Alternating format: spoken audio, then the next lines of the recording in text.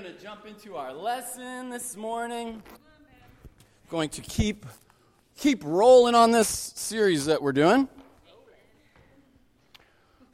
This is part 3. If you are just joining us for this part, I highly encourage you to go back and listen to part 1 and 2.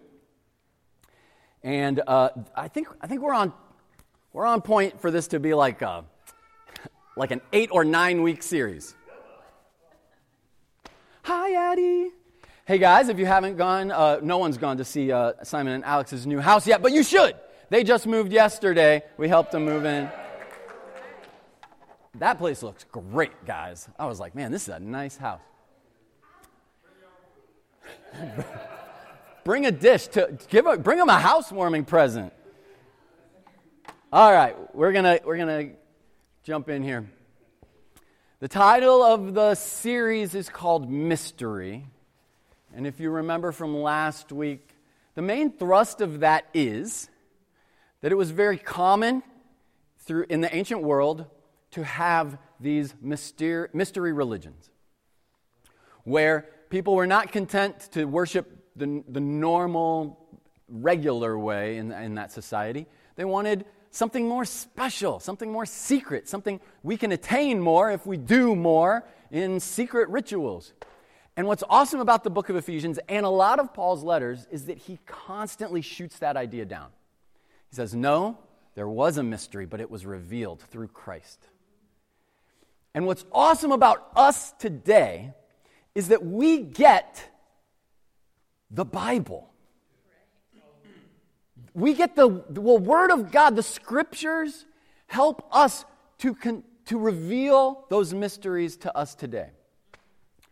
So it is possible for someone who knows nothing about Jesus, to whom Jesus is still a complete mystery, and through the Scriptures you could show them this mystery was revealed, and you can be an heir to this promise. It's awesome. And in no other letter does Paul use the word mystery more than in Ephesians. So that's why we're looking at that. We're going to finish chapter 1. So, it's not part 2. This is actually part 3, but it's part 2 of chapter 1. Supremacy of Christ is our title. I would say this second half of chapter 1 is like the Cliff's Notes. They don't use Cliff's Notes. Now it's like Spark Notes. Or something else. I don't even know what they call them today. But it's like a small snapshot of Colossians chapter 1. So the second half of Ephesians 1 is kind of like the same template as the entire chapter of Colossians 1. So the stuff we look at today, if you want to deep dive, read Colossians chapter 1. But we're going to jump right into this. My first point is prayer list. And you might think, I love a good sermon point about prayer. Prayer is awesome. It is about prayer. It's also about something else. I'm going to do a little switcheroo here on you. Let's read it. This is what Paul writes, starting in verse 15. For this reason, ever since I heard about your faith in the Lord Jesus and your love for all God's people, I have not stopped giving thanks for you, remembering you in my prayers. I keep asking that the God of our Lord Jesus Christ, the glorious Father, may give you the spirit of wisdom and revelation, so that you may know him better. I pray that the eyes of your heart may be enlightened, in order that you may know the hope to which he has called you, the riches of his glorious inheritance in his holy people, and his incomparably great power for us who believe. Gosh, that's awesome. I wish we talked like that today. I wish we wrote letters like that today. This isn't a prayer, but it's Paul describing his prayers, which is really cool. And a couple things. It's 4 verses. It took up the whole screen. It might be a beefy chunk of Scripture to cram in here. Guys, some of you loved it and ate up every word. Some of you, I'm just going to be totally honest, even in a group this small, some of you were like, for this reason, ever since blah, blah, blah, blah, blah, blah, I'm a church kid. I grew up going to church, guys. I know it happens. Scripture's a little too long, and you tune it right out. You start thinking about other things, and you're like, what did he say? It happens. So, I'm going to break it all down for you. This is Paul telling the people in Ephesus, I pray for you, and this is what I pray for you. And here's a list. I give thanks for you. I remember you. I pray that God gives you the spirit of wisdom and revelation, which is kind of a nudge back to the whole mysterion thing we talked about last week. I pray that you may know him better. I pray that the eyes of your heart may be enlightened. And I pray that you may know these three things: the hope to which he has called you, the riches of his glorious inheritance in his holy people, and his incomparably great power for us who believe. The hope to which he has called us, the riches. Now, what riches? Material riches? Nope. The riches of his glorious inheritance. Oh, where do we find those riches? Oh, we find them in people. We find the riches of his glorious inheritance in relationships with God's people. And then, Paul prays for his incomparably great power, that we may know his incomparably great power. Now, here's my question for you guys. Do I know these things? If you go back through that list, how many of those things do you feel like you are experiencing? And how many are you like, I know that those are in my life and those are working? And then the follow-up question is, can I pray those things for other people? I give thanks for you. I want you to think about the prayers that you've prayed for other people. Now, sometimes we'll pray for so-and-so's body part. We do that a lot. Sometimes we'll pray for, God, help that person with like a job or their financial distress, and those are fine. That's good. Don't stop doing that. Sometimes we pray, God, could you change that person? Could you help that person to stop doing that thing that bugs me? But I'm going to read this list again, and I want you to think about, when was the last time you prayed these things for other people? I give thanks for you, expressing gratitude to God for people in your life. I remember you. I pray that God gives you the spirit of wisdom and revelation. Why don't you try praying that instead of praying that they stop doing the thing that bugs you? God, could you give this person the spirit of wisdom and revelation so they can know you better? Pray that the eyes of their heart may be enlightened. Pray that they might know the hope to which they have called them, which God has called them. Pray that they might know the riches of his glorious inheritance in his holy people. And pray that they might know his incomparably great power for us. When I'm being totally honest, I'm going to be gut level honest. As I was preparing this, I was like, man, I better pray this so I don't stand up there like a fool. But the reality is, it has not been my practice to pray these things for people. And it's a beautiful template. It's not from Jesus. It's just Paul saying, this is what I pray for. I prayed for you guys for this stuff. And it's so encouraging. Now, as long as we're talking about praying for other people, that brings up another question. And this is where the switcheroo is. This isn't really about your prayer life. This is about the people that you have in your life. So my question would be, who am I praying for? And who do I even know well enough to pray for? I love that Paul was like, I think about you all the time, I remember you. But who do you have in your life that you're on that level with? It's about relationships. And we just had a sad event in our family, our life, a friend of ours just recently died. And I'm not sad for her because, man, at her memorial, everyone was like, if there is one person getting to heaven, it is this woman. Her name was Cheryl, and she's a friend.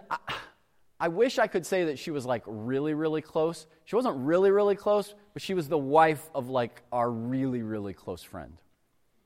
Back in the day, when we were young and stupid and, just trying to figure out how do we do this life of Christianity, we had a lot of people in our lives that now I wouldn't trade those relationships for the world. I was in a band, and it was hilariously cringy and goofy, but we had a drummer named Nate, and the band, we had a lot of fun together, and we would play shows. We had a manager. We would like go around, and he would set up shows for us. It was a lot of fun. And then our drummer gets married to a woman that doesn't like our music. And she was like, can you not play this weekend? And so he would call us and be like, sorry guys, I can't play. And so the manager would call me, and he'd be like, hey, I got a show for you on Friday. And I'd call everybody. And I'd call Nate last because I was afraid he was going to say no. Sure enough, he says no. So then I got to call my manager and be like, sorry, we can't play. The band didn't last long after that. That was the best, marrying her was the best decision he could have made in his entire life. And those guys, Jen and I were just talking recently about the people that we grew up with in the faith. We all got married around the same time. We all had kids around the same time.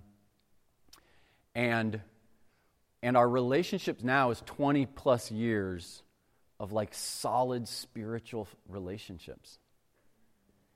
And I was talking to Steve, and Steve was like, man, I'm actually I don't have that. Because he moved around more, and we kind of stayed in one place. And now, like in a couple weeks, we're going to go, because they're going to have a memorial in Detroit, and we'll be there, and we'll get to see Nate and show him our love. But I think about these men and women that I love so deeply, that we experienced life together with. And it wasn't because we were in a huge church with like these large ministries. We were in Ann Arbor with like barely more people than we have here. But we saw people in our lives. We trusted that God put them there. And then we just invested. We just invested in them and let them invest in us. And what did investment look like? Sometimes it looked like, you're being stupid right now. Quit it. And sometimes it looked like them telling me I was being stupid. Quit it. But you know what? I wouldn't trade that for $1 million. I think for you guys, it would be very easy to see that opportunity and let it go right by you. See the people that God has put in your life and just be like, they're okay, they're cool. Yeah, I like spending time with them, they're fine. And miss that deep, emotional, spiritual investment. And so I would just say, I want you to pray for people. I want you to have an awesome prayer life. But I want you, when you pray for people, I want there to be something there. I want your prayers to be like packed with history and investment in their life. Amen? Amen. Point number 2. He then moves on to talk about this idea of the supremacy of Christ.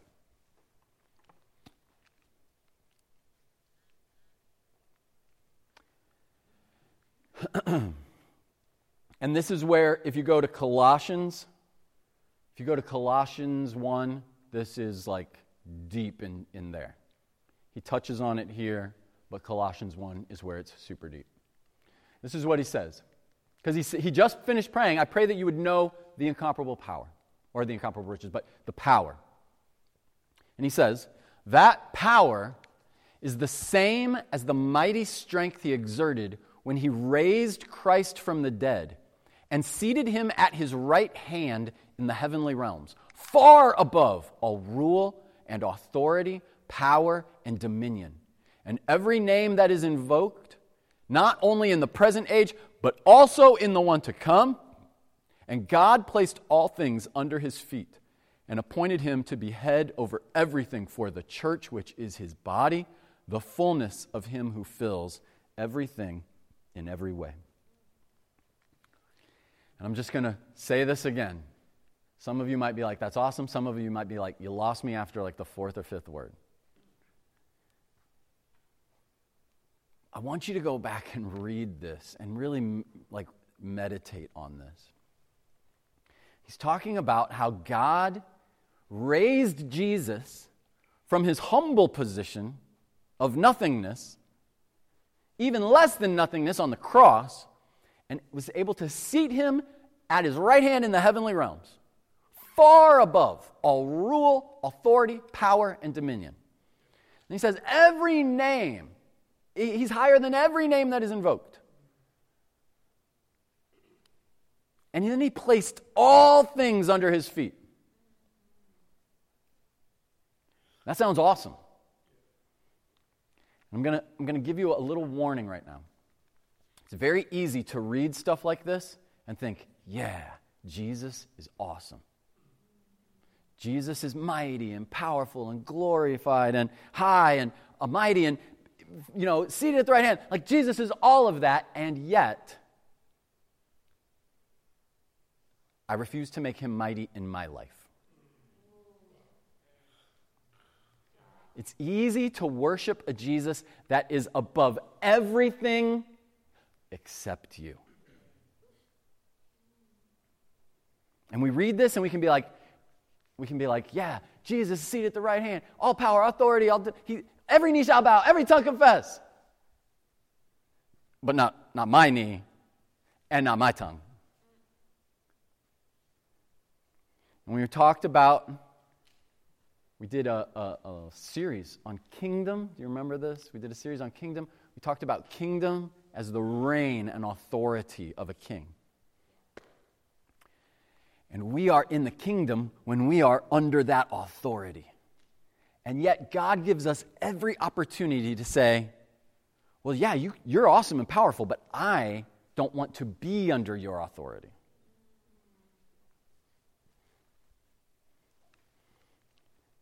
And so my question for us this morning is just this. Do I exalt Jesus as supreme Lord over every part of my life? This is lordship, which I talk about all the time. It's like my thing. And God placed all things under his feet and appointed him to be head over everything. But what in my life do I have a little asterisk by? All things. He's head over everything except this. And if you come for this, I'm fighting you. For some of us, it might be our finances. And that's why I loved what Jen was saying. Like, Jesus is Lord of the entire universe and reigns over everything except my money. That no one touches. Or maybe Jesus is Lord over everything except my sexual purity. Or Jesus is Lord over everything except this relationship that I need. And if I don't have this person, I'm not complete.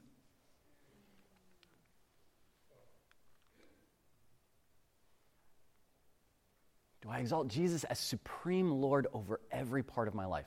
So I would just ask you, think about that pavilion. Remember when we were at the park? Think about that pavilion that represented the authority of God. And you're allowed. God gives you the choice and the power to put anything under the pavilion and anything outside of the pavilion. And you can just walk. You can just leave. Be like, I don't want authority. You can just go.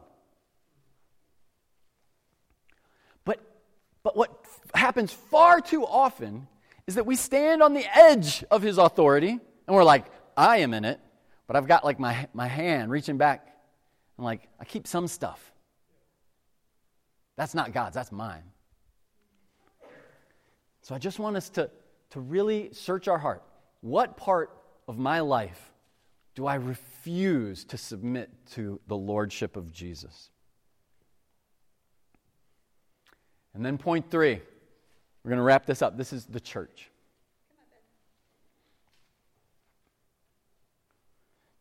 We read it before, but we're going to read it again. This is the way Paul ends chapter 1.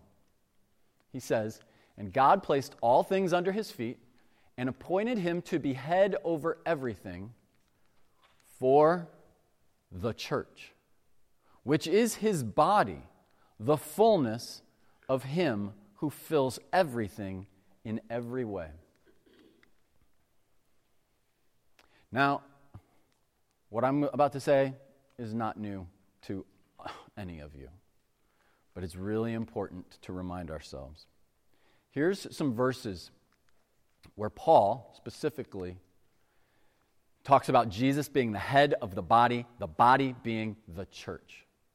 Instead, speaking the truth in love, we're going to read this in a few weeks, we will grow to become in every respect the mature body of him who is the head, that is Christ. The church is the body, Jesus is the head. In Ephesians 5, Christ is the head of the church, his body, of which he is the Savior. And if you think it couldn't get any plainer than that, Colossians 1, and he is the head of the body, the church. Hallelujah. Now, am I talking about this congregation? No. I'm talking about something way bigger than we could ever figure out, just us. I'm talking about the body of Christ. The body of Christ, which is the church. Paul, in his letter to the Corinthians, goes on to say this. And I'm not going to read all of this, but I encourage you. 1 Corinthians 12:12. "Just as a body, though one, has many parts, but all its many parts form one body, so it is with Christ. For we were all baptized by one Spirit, so as to form one body, whether Jews or Gentiles, slave or free, and we were all given the one Spirit to drink. Even so, the body is not made up of one part, but of many." Big point in 1 Corinthians 12 is unity. Hey, you're all different. And God is totally fine with that. He made it that way. And just because the parts are different doesn't mean that they're not part of the body. But I think about the body parts. Two things that I think a body part helps if they understand is their purpose and their interconnectedness. I was telling Jen on the way over, I was like, man, interconnectedness is a really weird long word. It's very hard. Every body part has a purpose. Every body part is connected to another body part. You can talk to Jen, who's an x-ray tech, or talk to Gates, who is a chiropractor. If you're interested, how do the body parts fit together? They will definitely tell you. And I talked to Gates, we had lunch the other day, and I was like, man, my foot and my ankle are all, there's a problem. He's like, come see me. There's some problems with your interconnectedness, and it's not helping you achieve your purpose. My purpose is I would like to run on the treadmill. I cannot. I get on the treadmill, I'm like, oh, it hurts. I'm barely trying to do a steady pace walking. But every body part has a purpose and an interconnectedness. I think about my wrist. I'm just going to talk about my wrist for a second. Does it have a purpose? You might think, no one really thinks about the wrist. until it's messed up. If you have carpal tunnel, or if you break it, or if it's immobile, if you ever had to put a cast. Freddie broke his finger, and he needed a cast all the way up to his elbow. And he couldn't use his wrist. And so, yeah, your wrist has an awesome purpose. But when we think about the wrist, we think about the bones, we think about the tendons and ligaments, and that's all good. But if I were to take this part away, there's life-giving blood supply that's coming through my wrist to my hand.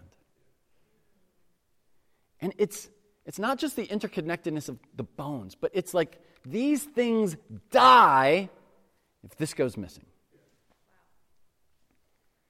The purpose and the interconnectedness of the body parts. And it's beautiful, and it's a beautiful analogy of you and your relationships with one another.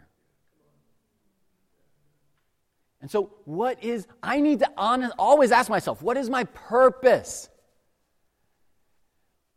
What am I doing? What does God want me to do? And then how am I supporting other people? How am I allowing them to support me? What is our interconnectedness? And so here's my question. Am I an active part of the body of Christ?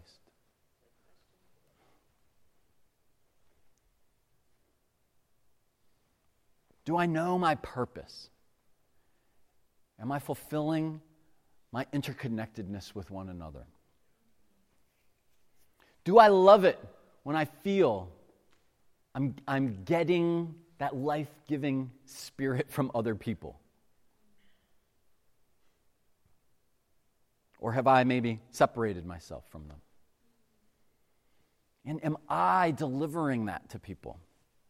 Am I giving them what they need?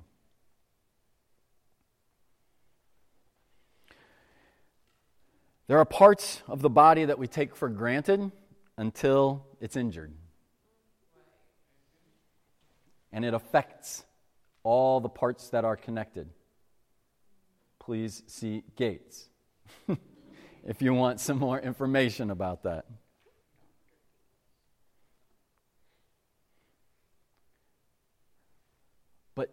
But God has put these parts together for their benefit. I'm not talking about your body parts. I'm talking about you in the body of Christ. And I think if we can understand how they work and start to love the church, love the spiritual men and women that God has put in your life, and realize I need them for survival. And understand that is how God has determined that I am going to know about His incomparable riches.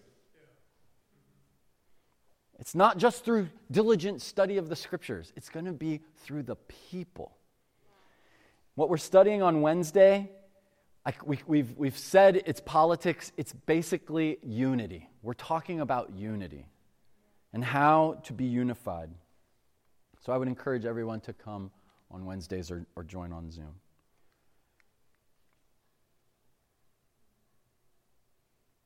I love these few verses, the last half of chapter 1.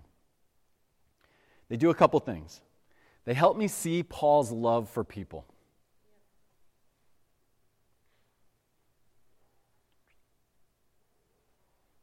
They help me see Paul's love for people, and they call me higher, both in my relationships and in my prayers. They paint a beautiful picture of a glorified Jesus. And then it asks me, am I under His supremacy?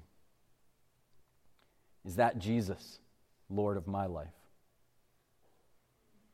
And then 3, they remind me that I'm part of the body of Christ, with a job to do and an interconnectedness that I need to maintain. And then lastly, when I think about those things, even just the 3 things we talked about today and this last half of this one chapter in the Bible, I'm like, man, that, with no help, would be an unfathomable mystery to try to figure out. And yet I can be so excited that we have the Scriptures to reveal those things to us, to make known those mysteries to us so that we can go forward and live in that, not shrouded in mystery anymore. But we have to do the work of going after that stuff. Amen? Guys, with that, I'm going to pray and we're going to take communion. Amen. God, thank you so much for your Son. Thank you that he is supreme over everything. There is no power, authority, or dominion that is higher than him. He is seated at your right hand. And God, thank you that in your infinite wisdom, you have given us each other, a bunch of very flawed human beings.